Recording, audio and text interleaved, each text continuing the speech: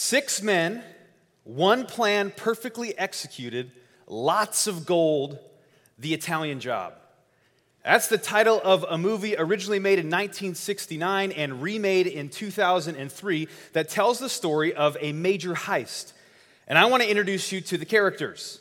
First, we have John Bridger. This guy is a longtime safecracker who arranges for one final job to take place in Venice before he retires and hands things over to Charlie.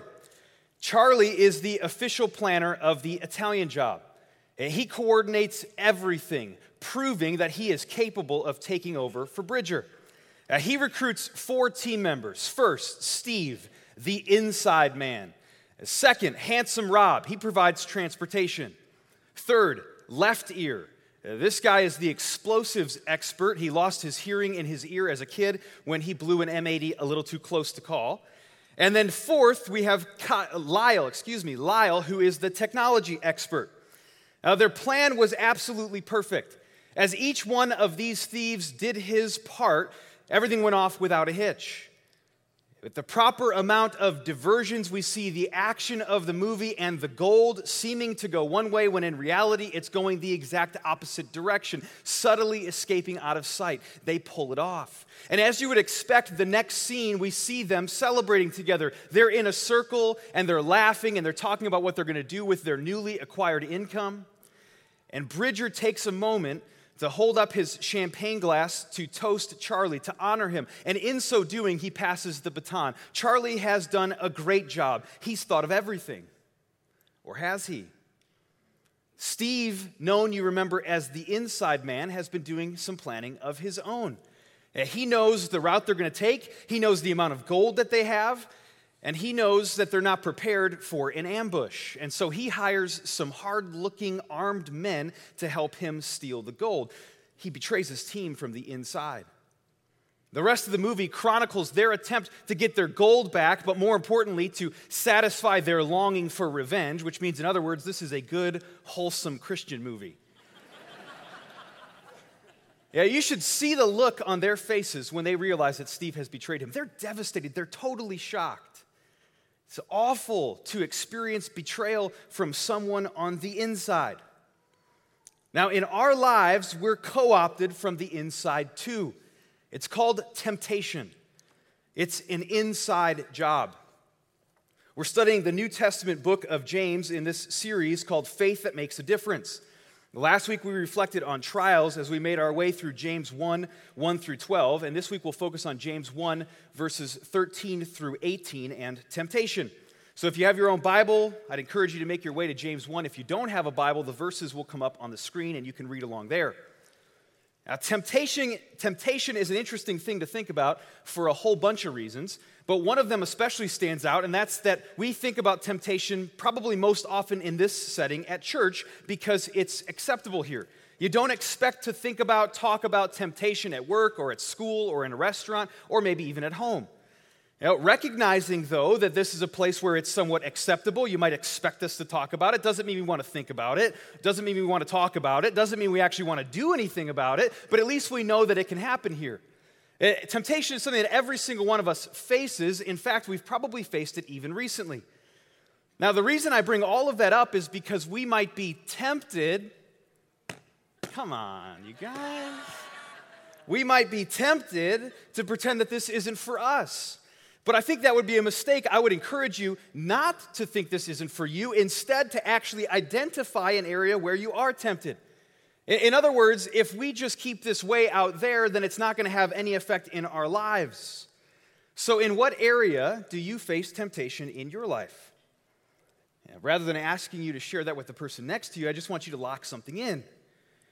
If you can't identify something, maybe I can help you. I'm going to give you a couple of different categories. This is from a list that I made for myself this week. See if any of these relate to you. Overindulging in eating or entertainment. Laziness. Lying. Worrying. Stealing. Putting other people down. Anger. Impatience. Complaining. Gossiping. Being stingy. Should I keep going? I don't want to. Lock something in for you. Because if everything that these verses say is true about temptation, then none of us can afford to blow this off. In more than 10 years of doing ministry, I've had lots of conversations with people about temptation, and most often 3 questions are asked. And I want to ask and answer those 3 questions as we make our way through this section of James. So follow along as I read James chapter 1, verses 13 through 18. James writes, "When tempted, no one should say, 'God is tempting me.' For God cannot be tempted by evil, nor does he tempt anyone. But each person is tempted when they are dragged away by their own evil desire and enticed. Then, after desire has conceived, it gives birth to sin, and sin, when it's full grown, gives birth to death. Don't be deceived, my dear brothers and sisters. Every good and perfect gift is from above, coming down from the Father of the heavenly lights, who does not change like shifting shadows. He chose to give us birth through the word of truth, that we may be a kind of firstfruits of all he created." Question number 1, where does temptation come from? The answer to this question is found in verse 14. Take a look. Each person is tempted when they are dragged away by their own evil desire and enticed. There are several things worth noting in this verse, but I want to begin by drawing your attention to this word tempted. It seems rather obvious that we would find the word tempted in a message on temptation, but to the original listeners or readers of this letter, this word was a bit complex. Glance up to verse 2 of chapter 1. James writes, "Consider it pure joy, my brothers and sisters, whenever you face trials of many kinds." Now, we studied this last week, and we learned that trials are difficulties that come into our lives from outside. And so you're thinking, well, what on earth does that have to do with temptation? Well, you may know this already, but in verses 13 through 15 of our passage for today, James uses the word translated trials in verses 2 and following to talk about temptation in verses 13 to 15. That may seem a bit confusing, and for us it is a little bit confusing, but for his original recipients, this probably wasn't that confusing. Native speakers are able to put these kinds of things together. It's what we do with language.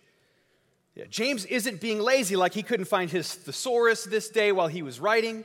No, he's intentionally using a method that he uses throughout the entire letter of James. He talks about one topic, and then using a link word, he moves on into the next section. He uses these link words to tie these different sections together. Now, a quick aside. Some people will use an excuse like this to say, I'm not going to read my Bible. They'll say something like, this is really complex. If James is using the same word to talk about 2 different things between these 2 different sections, how on earth am I ever going to understand my Bible? And they throw up their hands dramatically. Well, that's not the case. You can understand your Bible. If I was to show you my notes to this message, you'd see a footnote to the study Bible note, the NIV study Bible note on chapter 1, verse 2, and it would say that James uses the same word in Greek to refer to 2 different things here.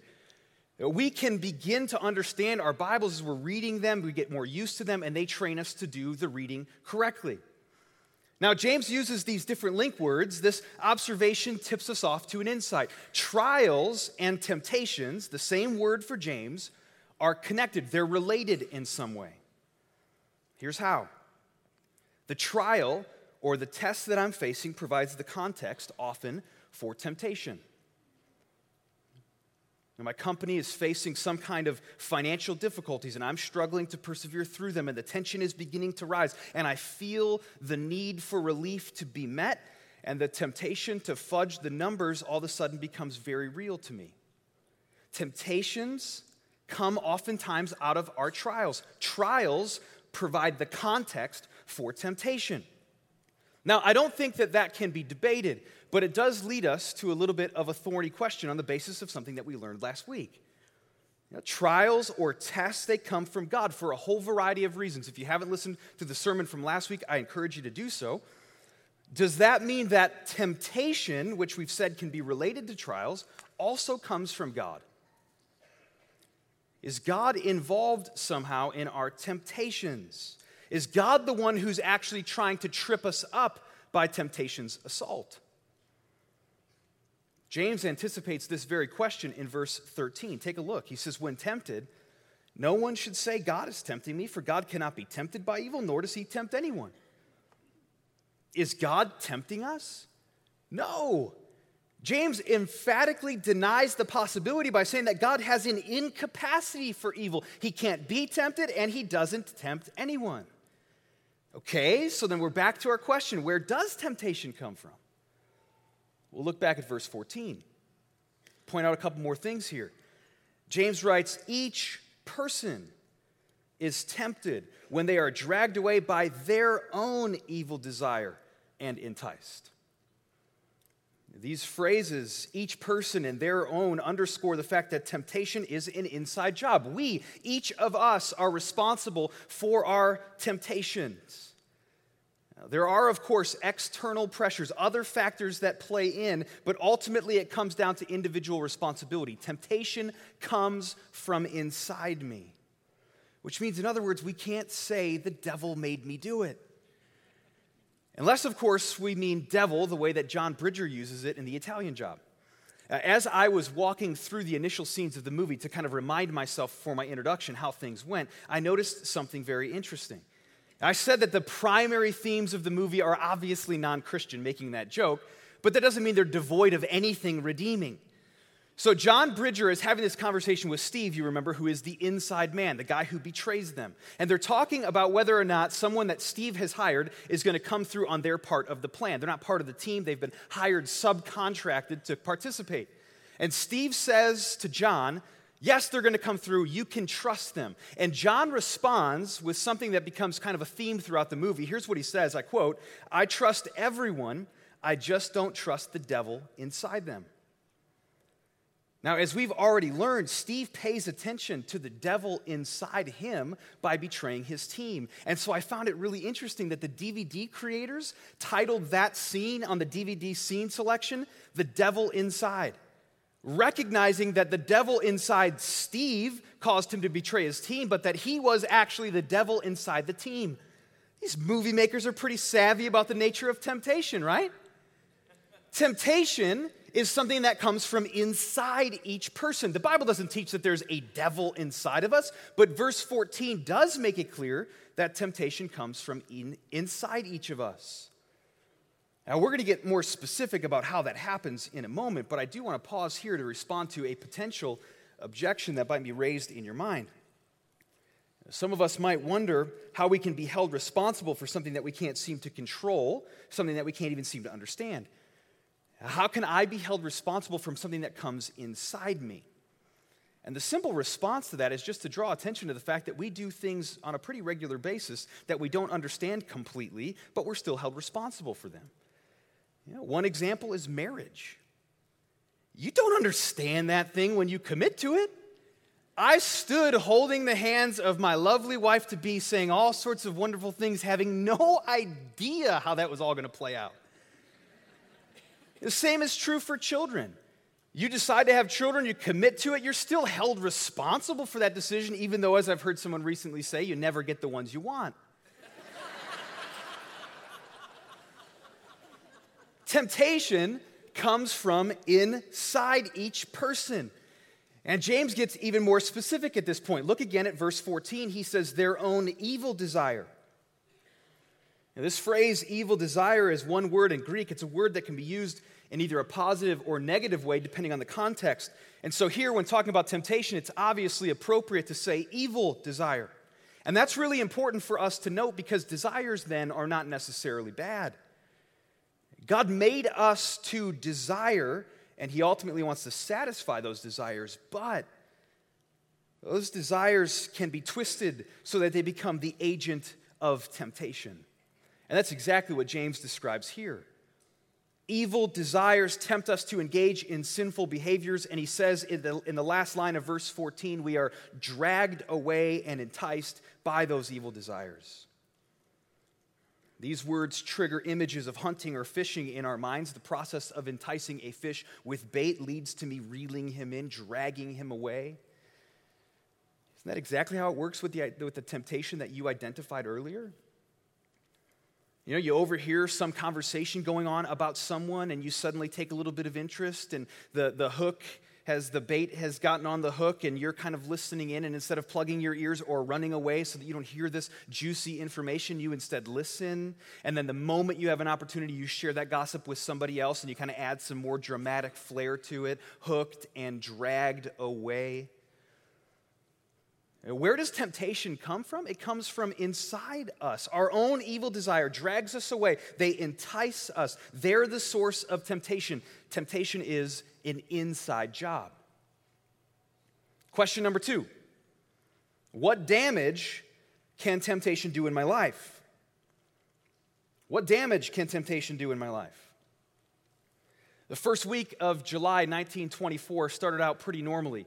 Or at least I should say somewhat normally, for a president. In this case, the 30th president of the United States, and I know that I don't have to tell you who that is, Calvin Coolidge.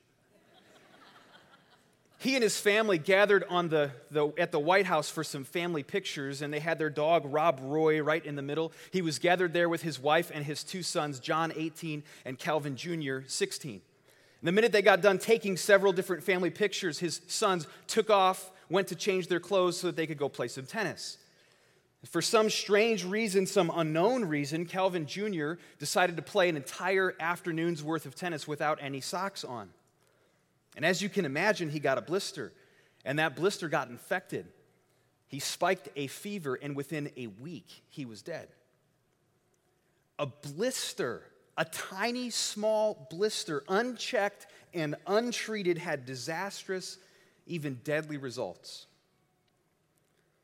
In case we didn't take the language of verse 14 seriously enough, dragging away and enticed by our own evil desires, James intensifies the future of temptation for us in verse 15. The simple answer to the question, what damage can temptation do in my life, is that it will destroy you. Look at verse 15. He says, then, after desire has conceived, it gives birth to sin, and sin, when it's full grown, gives birth to death. James pulls back the curtain for us, allowing us to peer into the future so that we can see exactly how temptation following that road will unfold in our lives if we take the bait. And I want to look at this from 2 different angles so that we can see where temptation will take us, but also so that we can glean some insights for our own lives. So first, I want to think about this as the time of temptation. You'll notice that James, in talking about temptation, talks about from conception to birth. He's talking about the process of temptation. He expands on verse 14, conception to birth. And he uses this language from the sexual or reproductive world to draw out this process. Most Bible scholars think that James is reflecting on a specific passage or several passages in the Old Testament about temptation, specifically Proverbs chapter 5. Look at verses 3 and 5. For the lips of the adulterous woman drip honey, and her speech is smoother than oil. But in the end, she is as bitter as gall, sharp as a double-edged sword. Her feet go down to death. Her steps lead straight to the grave. Continues in verses 8 and 11. Keep to a path far from her. Don't go near the door of her house. At the end of your life, you will groan when your flesh and body are spent. Now, can you see how the seductress in Proverbs 5 connects back to the pregnancy process in James 1? How do they connect? They both are dealing with time. They both take time. It's a process thing. In the case of physical birth, it takes 9 months. In the case of temptation, there is a period between the moment of temptation and when we actually indulge in it. Now, recognizing that temptations develop, they take time, rules out an excuse that we'll often use either to ourselves to defend ourselves to ourselves or with other people when we'll say, man, it just happened so fast, there was nothing I could do about it. Well, it's just not true. We've been feeding this thing. If you use the language of Proverbs, we've been walking back and forth in front of her house. We've been flirting with her from a distance. We then walk in, finally, after a long period of time engaging with this temptation. For me, I love books. I love books more than I can possibly tell you I love books. There's no way that when I decide to finally blow the budget and just buy that stinking book, that I was like, oh, in that moment of temptation, I was just overcome. I couldn't do anything about it. I didn't even see it coming. No, what happened was I spent 3 days going back and forth to Amazon, thinking about it, dreaming about it in my hand, and then finally I gave in.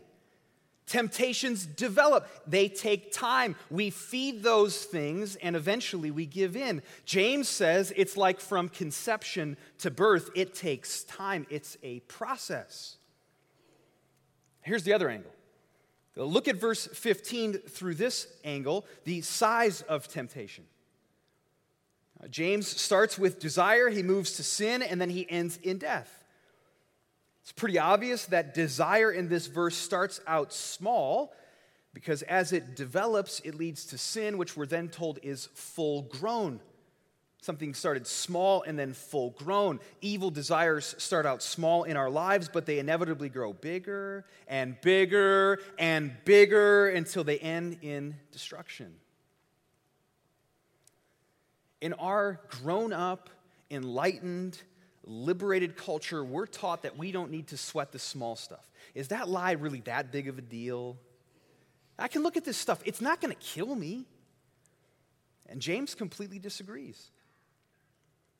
Well, we want to minimize sin so that we can make it tolerable. But all sin, small and big, is a big deal. I can safely say that anybody who ruined their life didn't do so by indulging in really huge aggressive sin. Instead, slowly but surely, small desires satisfied inappropriately multiply until they kill you. It's a small infection that leads to disastrous results. Temptation works a process on us so that over time, small and big sins end in the same damaging result, which James calls death. Seems like he's primarily talking about spiritual death here, so that sins, even though they can be forgiven through Jesus, have a way of deadening our relationship with God. But that's not all he means. And what other damage can sin do? Although he's primarily talking about spiritual deadness, we can infer that the end result can be destruction in our relationships, in our health, in our finances, in our very lives. Destruction. Now, I can't say for sure, but it seems to me that James holds up the end of the road where temptation leads to serve as a deterrent for us, a way of resisting temptation. Thinking about the future makes me say, man, I don't want to go down that road. And that leads us then to our final question. How do I resist temptation? How do I resist temptation? In an effort to win the war on drugs, in the 1980s, there was an initiative that began called Just Say No. You're probably familiar with this initiative. I think that the intentions and impulses of this were wholly good, but I also think that from this vantage point down the road, it's safe to say that this thing failed. And I think it failed, at least from my own personal experience, because in the first grade, when we were hearing all about Just Say No, lots of my friends heard about Just Say No, but instead they said Just Say Yes a lot, all the way through high school. Some people argue that Just Say No didn't work because it was too simple. They oversimplified things. Just say no isn't enough. We have to identify some of the positive benefits, the satisfaction that does come from doing drugs, but then ultimately point out that it does ruin your life. So that kids could make decisions on the basis of pros and cons. They would develop wise kids, discerning kids, so that they'd make the right decision when drugs were offered to them. Now, I think that there's something to that, although I'm a bit suspicious that an 8-year-old like I would have had the ability to work through the implications and make a wise decision. I think the more compelling reason it didn't work is because negative motivations don't work as well as positive motivations.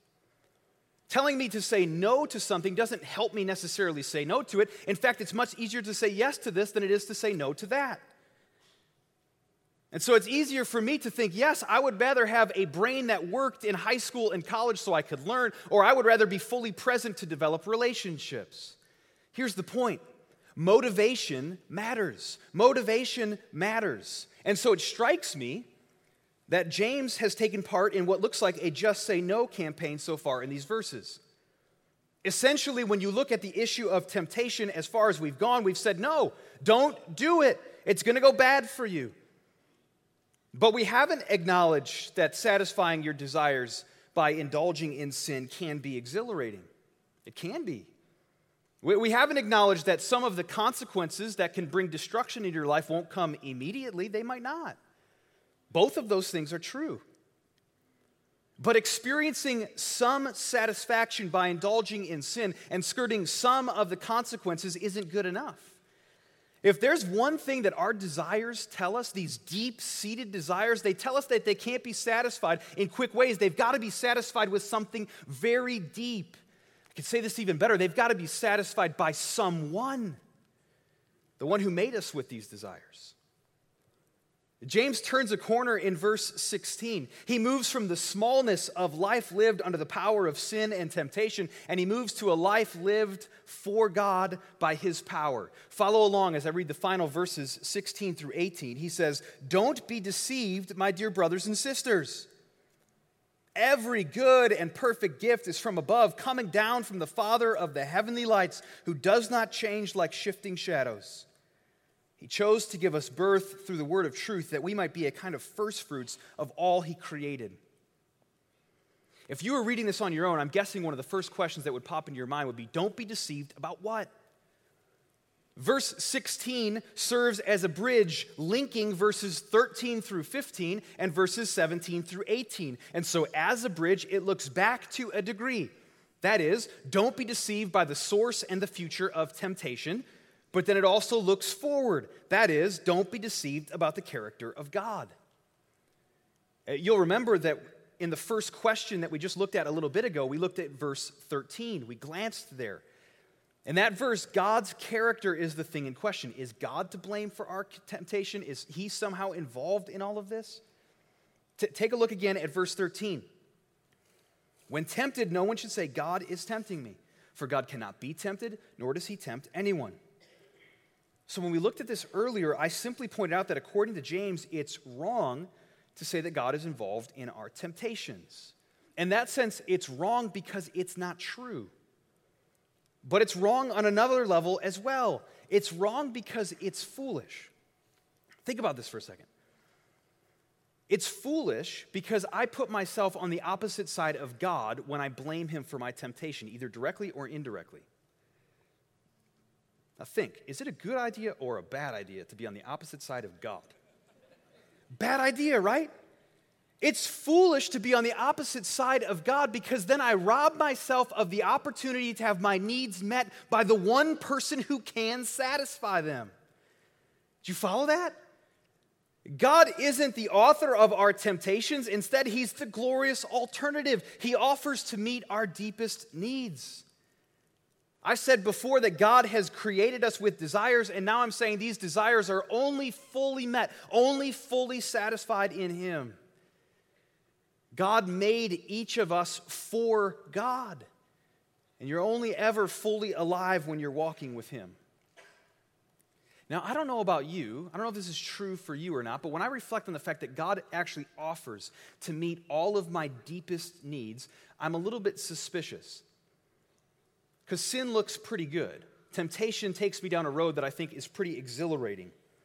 And so I want to pull up a chair and I just want to ask James, so you're saying that when I indulge in sin, I'm guaranteed some sense of satisfaction, although you've also talked about destruction. But if I was to bring my deepest desires to God, that I could experience true, lasting, real satisfaction, James, and I think he'd jump out of his seat and say yes.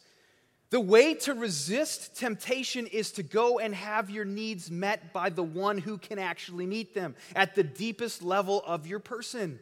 God is the one who can do that. Look at some of the ways that he describes God that make this point in verses 17 and 18. In verse 17, James calls God generous. Specifically, he says that God is the giver of every good and perfect gift, which means that God gives us exactly what we need and in the amount that we need it. So as we come to him, he gives us the things that we actually are longing for so deep inside of us: rest and peace and purpose, affirmation, love, security, things that are truly our deepest needs. God can give us those things so that we don't have to walk down the road of temptation for them. He can supply us with everything that we need to actually satisfy. He's the giver of every perfect gift. Then in verse 17, James also says God is glorious. That's my summary word for what he says, Father of heavenly lights. He's almost positively talking about God as creator. He's made everything, including us. He oversees everything, including us. So as the creator, he's been doing that from the start, which means he's not going to change like shifting shadows. We don't need to go anywhere else in life to look for a fix because God can supply everything we need. And finally, in verse 18, he says that God is gracious. James says that God is the one who can give us birth through the word of truth. He's back on the birth topic, although he's contrasting it this time from birth leading to spiritual death. This time it's birth leading to spiritual life.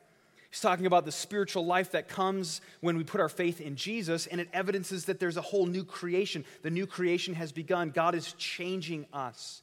When we were spiritually dead in our sins, when we were separated from God because of our own wickedness, God saw to it that the word of truth came to us. The word of truth is the good news that God sent his son, Jesus, who died and was raised to life, paying the penalty for our sins so he can offer us forgiveness and new life.